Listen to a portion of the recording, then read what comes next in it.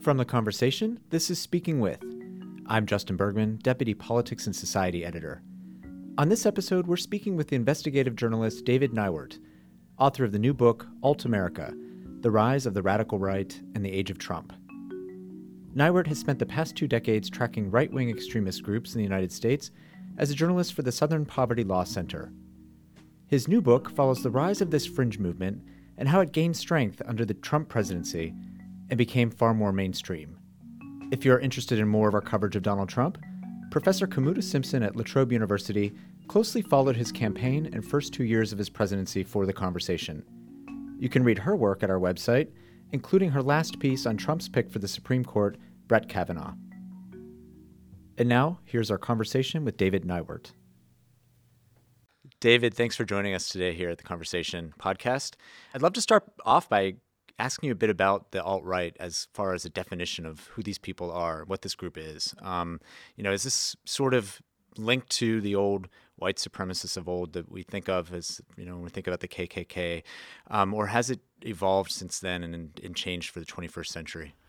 Yeah, I think that actually is exactly what it is. In many ways, it's a repackaging of old stuff. The ideology and the ideas that are circulated within the alt-right are very much standard stuff that we've seen since the 1920s and the eugenics era and the era of white supremacy. Is what the Ku Klux Klan promoted in the 1920s and 30s is that sort of belief in white supremacy. But it's very different in that, I've been doing this for a long time. And most of the radical right movements that I've covered for most of my career have been very backward looking. It's wanting to revive a golden era of times before and that sort of thing.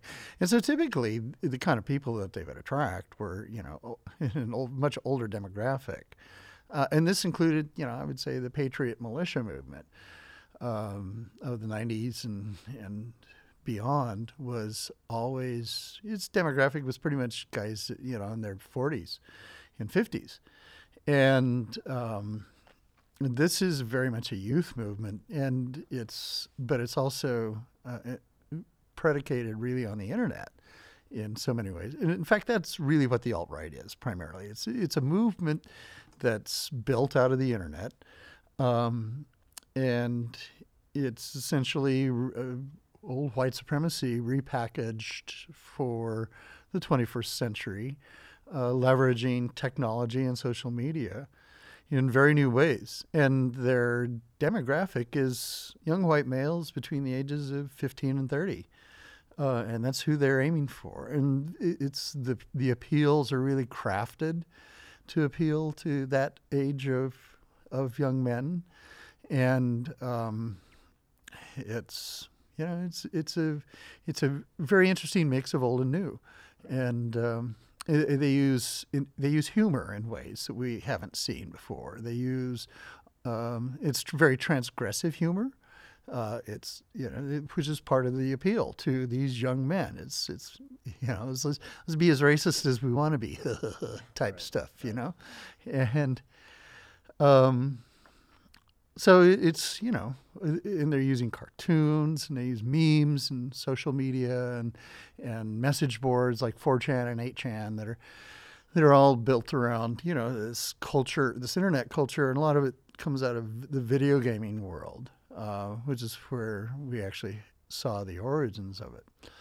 But yeah, the alt-right's kind of an umbrella term for this spectrum of thinking that runs all the way from, hardcore neo-Nazis to people like Lawrence Southern and Stefan Molyneux, who are, not as overtly racist and bigoted, but yet manage to promote their ideas in very interesting ways. Think of Lawrence Southern, who was here recently, I gather. And, her big thing right now is promoting this idea of white genocide in South Africa. She's put out a documentary promoting this idea. Well, it's utter rubbish that this is happening, but it's definitely something that's been promoted for quite a few years by white nationalists and white supremacists. And she's putting a sort of, attempting to put a sort of mainstream gloss on it, but that's where it comes from, and that's what it's about, is promoting white nationalist ideology. Right. And you just mentioned mainstreaming. Like that's what I find most interesting, is that what's happened in recent years feels like a movement that was long marginalized in American society now has these mainstream outlets. And I wondered what including Donald Trump. Right. So what role does Donald Trump and the mainstream media like Fox News, and to an extent Breitbart, it's not so mainstream, but what role do these organizations play in helping to give this movement more visibility and more of a voice? Oh, they definitely normalize it. I mean, Tucker Carlson on Fox News regularly normalizes this white nationalist ideology by painting it as benign and promoting their ideas and talking points in ways that, strips out the obvious racism, but is geared toward, moving that agenda along. And Breitbart News does the same thing. Breitbart has kind of an interesting role because it's actually, their news content is sort of what we call alt-light. That is, they sort of do the nudging the same way that Tucker Carlson does. But if you go into their comments section, it's just a sewer of overt racism and neo-Nazism.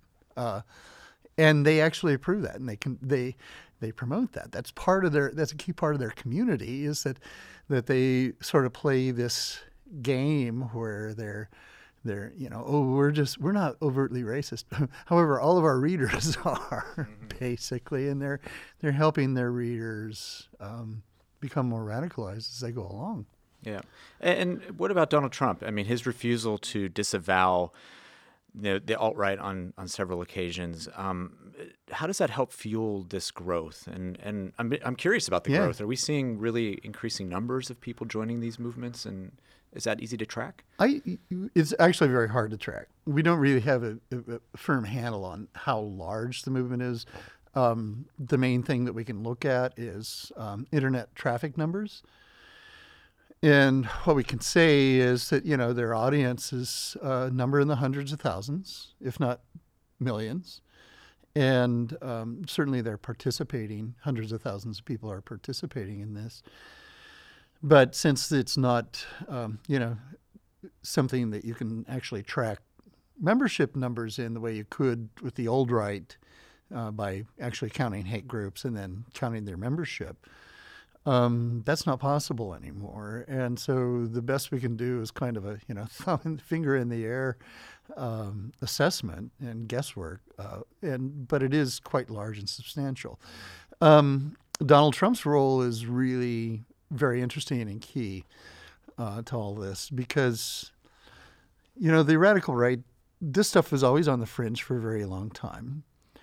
And it's been around a long time, and typically they weren't ever cohesive, partly because of the nature of the movement itself. It's full of people and attracts people who are contentious, paranoid, constantly angry, and in person they're just horribly unpleasant people to be around. And so they can't stand to even be around each other for very long. So they're constantly fighting and warring and splitting into factions and engaging in internecine warring, And so it was part of the reason that, the radical rights never really gained a foothold in the United States to any great extent, was that they never had a charismatic figure around who they could all unify and kind of forget their differences. Unlike, say, Germany or Italy in the 20s and 30s. But that changed with Donald Trump.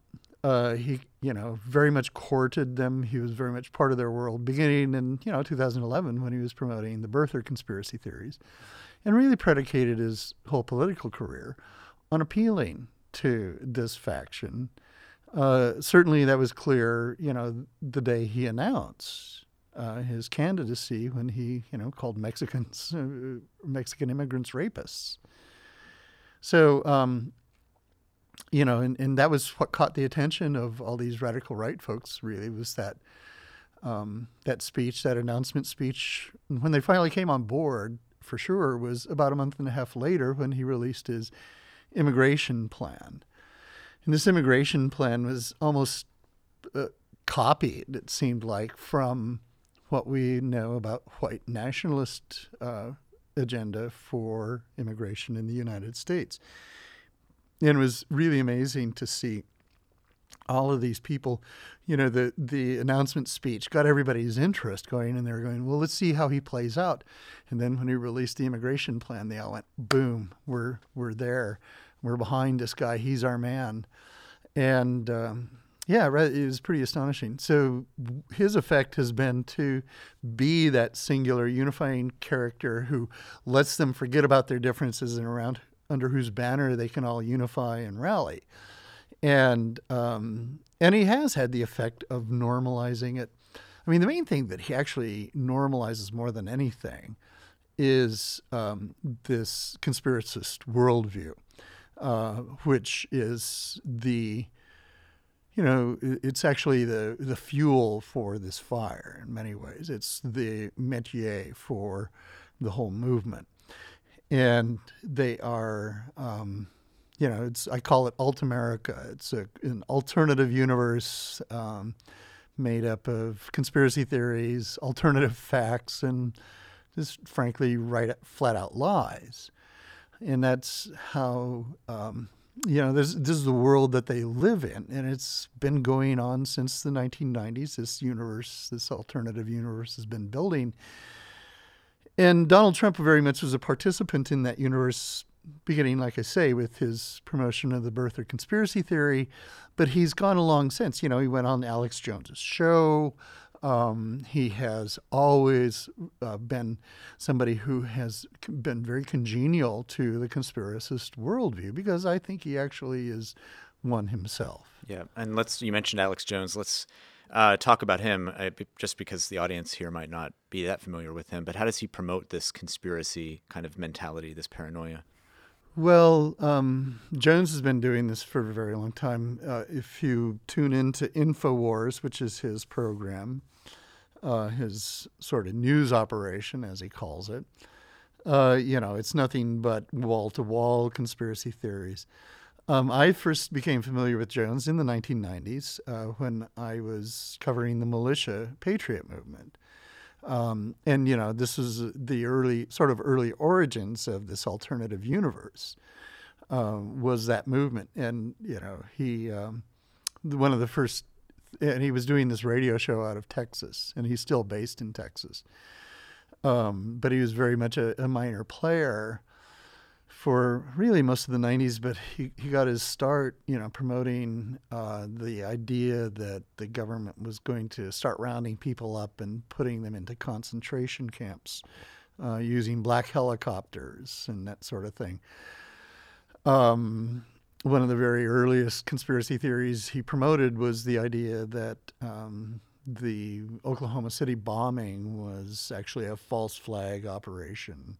And he got that idea directly from a guy I dealt with personally, and that was John Trockman, the leader of the militia of Montana, who is in many ways the wellspring of a lot of this early conspiracism.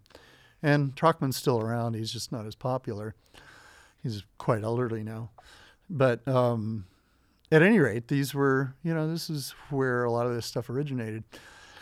And Jones he kept building his audience through the 90s, and then it really took off after 9/11 when he became really the leader of the whole 9/11 truther movement in many ways.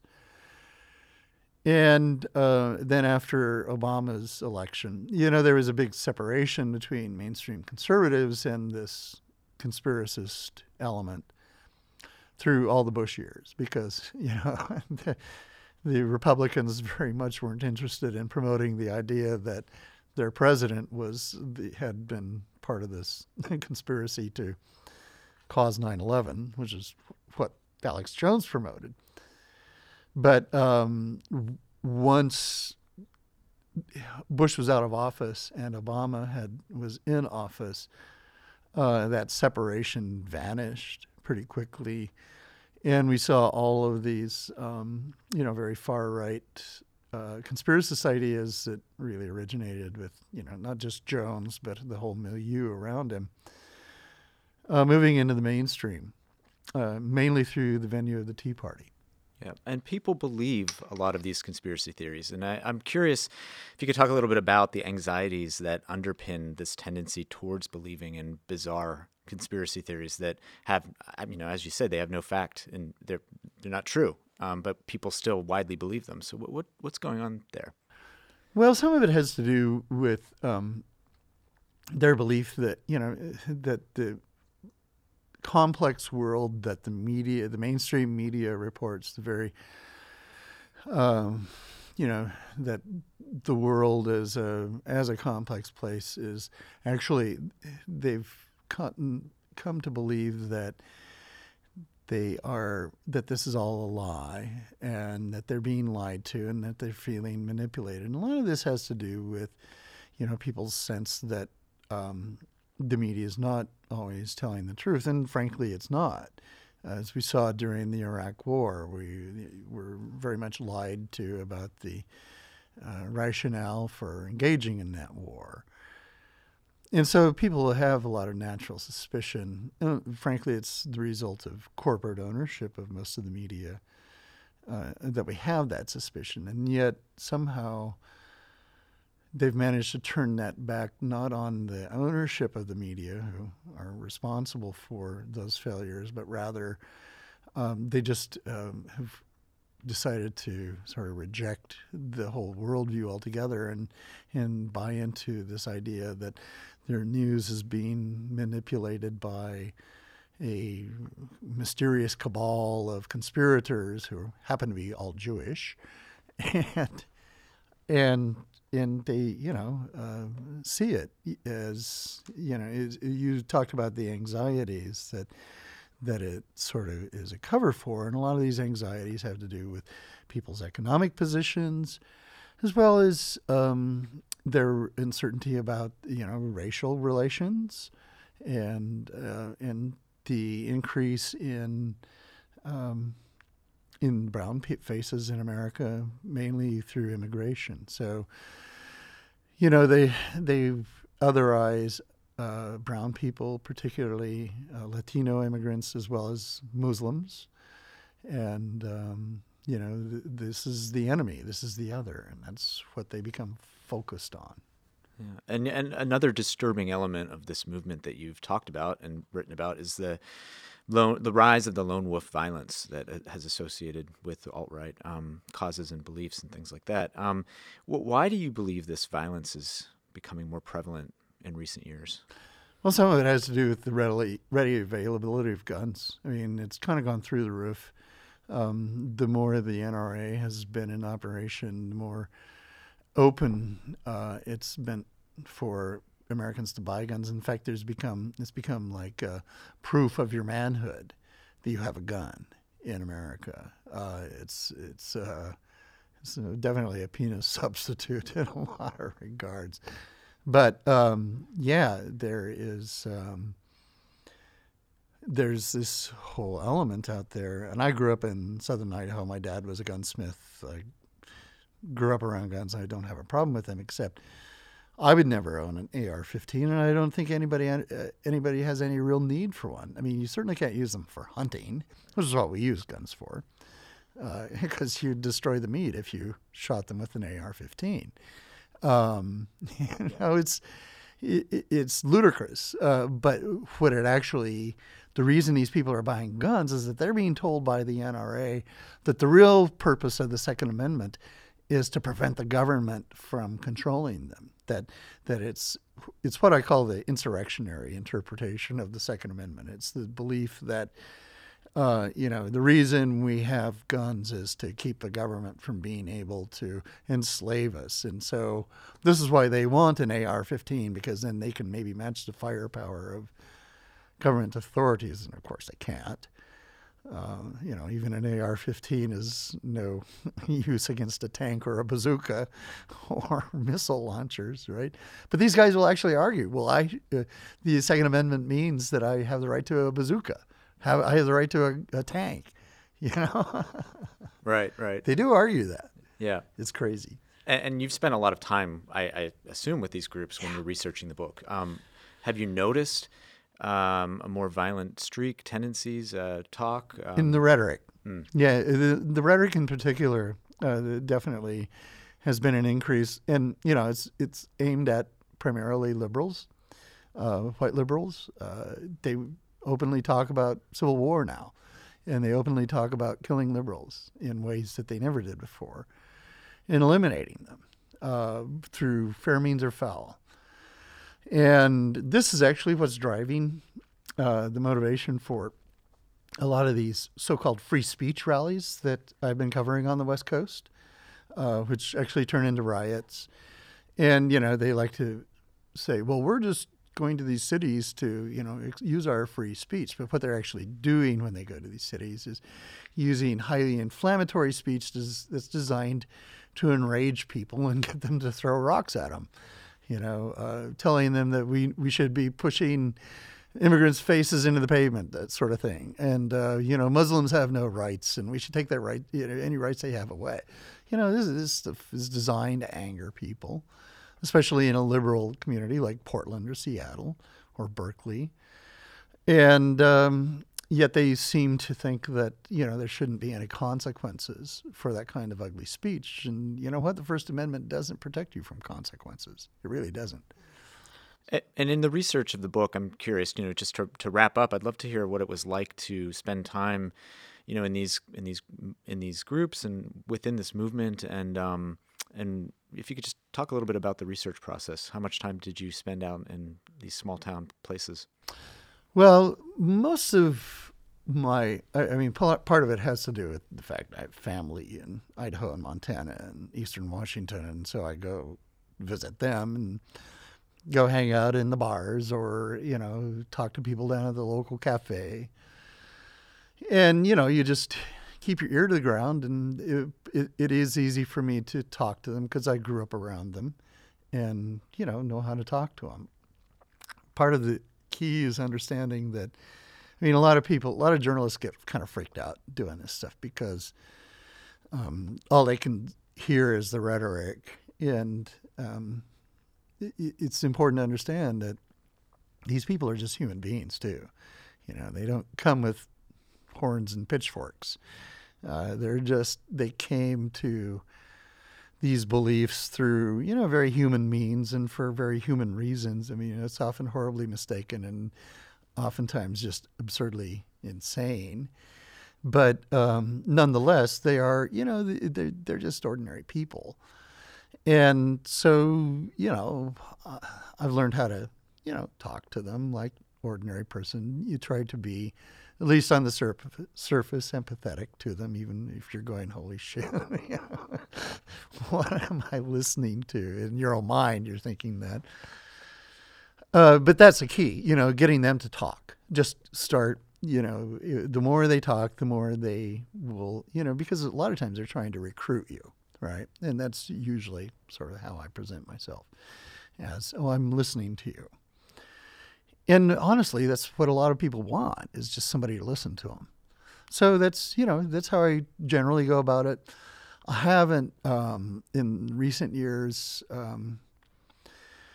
spent as much time, in the last 2 years, I haven't done as much, on the ground type research like that because I've been devoting most of my energy to covering these riots, which is unfortunate. But when I go to them, I always hang out on the alt-right side, and I talk to the people in that crowd so I can understand what their motivations are. And the riots, you mean Charlottesville? I haven't been to. I wasn't at Charlottesville. Okay. No, because I'm on the West Coast. Oh, right. SPLC, the Southern Poverty Law Center, for whom I work, they're out there in Alabama, and they sent their own crew up to Charlottesville. But they have me going to the things on the West Coast. So I was at Berkeley, and there have been multiple events in Portland and Seattle and Olympia as well. So, I just go to where these events are that they are organizing that are fundamentally, these events really aren't free speech events, because these guys actually don't have any respect for free speech. They certainly don't respect the free speech rights of the other side. They just want to shut that other side up, too. And but they do so by claiming that the other side wants to shut them up. Right. And just wrapping up, I'd love to go back to Trump real quickly. So with his, the way he tweets, the way he talks, makes public statements that that inflame a lot of tensions among groups, goes to rallies and gets people to chant "lock her up." And do you feel that this rhetoric that he's espousing is also helping to inflame the tensions even further, and could incite? Does it worry you that it could lead to violence? Oh yeah, violence? No, I think it's pretty clear that that's what he's doing. The whole QAnon conspiracy theory that has cropped up in recent months, which is sort of a meta, unified field theory of conspiracism. It's a bizarre thing, but you see these people showing up at his rallies, and he's clearly encouraging this. It's been a concern since during the campaign. We saw him doing this. I was part of a project. We did a piece for Mother Jones that we published in October of 2016 that kind of got ignored because of the timing of it. But we created a database of all of his various connections to the radical right, both from the radical right and their endorsements of him, as well as the moves he has been making to encourage them. And this includes, sending out tweets of himself as Pepe. It includes him retweeting white genocide hashtags and fake black crime statistics. And the fake black crime statistics is really key, or is a really beautiful example of this. Those fake crime statistics that he retweeted were in fact lies that were generated by white nationalists who've been selling this idea for really decades that black people are responsible for most of the murders of white people in America, right? And this dates back to a guy named Jared Taylor, a famous white nationalist who put out this pamphlet called The Color of Crime, I think in 1999, and has been recirculated on the white nationalist right for a very long time. Well, possibly the most significant actor on that belief system was a young man named Dylan Roof, who walked into church in Charleston, and the day after Donald Trump announced his candidacy, and killed 9 black people, because he believed he had been absorbing all of this stuff from The Color of Crime, from the Council of Conservative Citizens, and from the neo-Nazi website, The Daily Stormer, into believing that, black people were a problem, and he wanted to start a race war to fight back. And I think that's really a crystal clear example of the real danger that we're seeing here. And honestly, we just had another mass shooting in Florida today. And I will pretty much guarantee you that it will turn out that this young man was a conspiracy theorist as well, who had bought into these things, because that's what we're seeing with all these mass shootings. Parkland, the one in Texas, the shooting in October of last year in Las Vegas.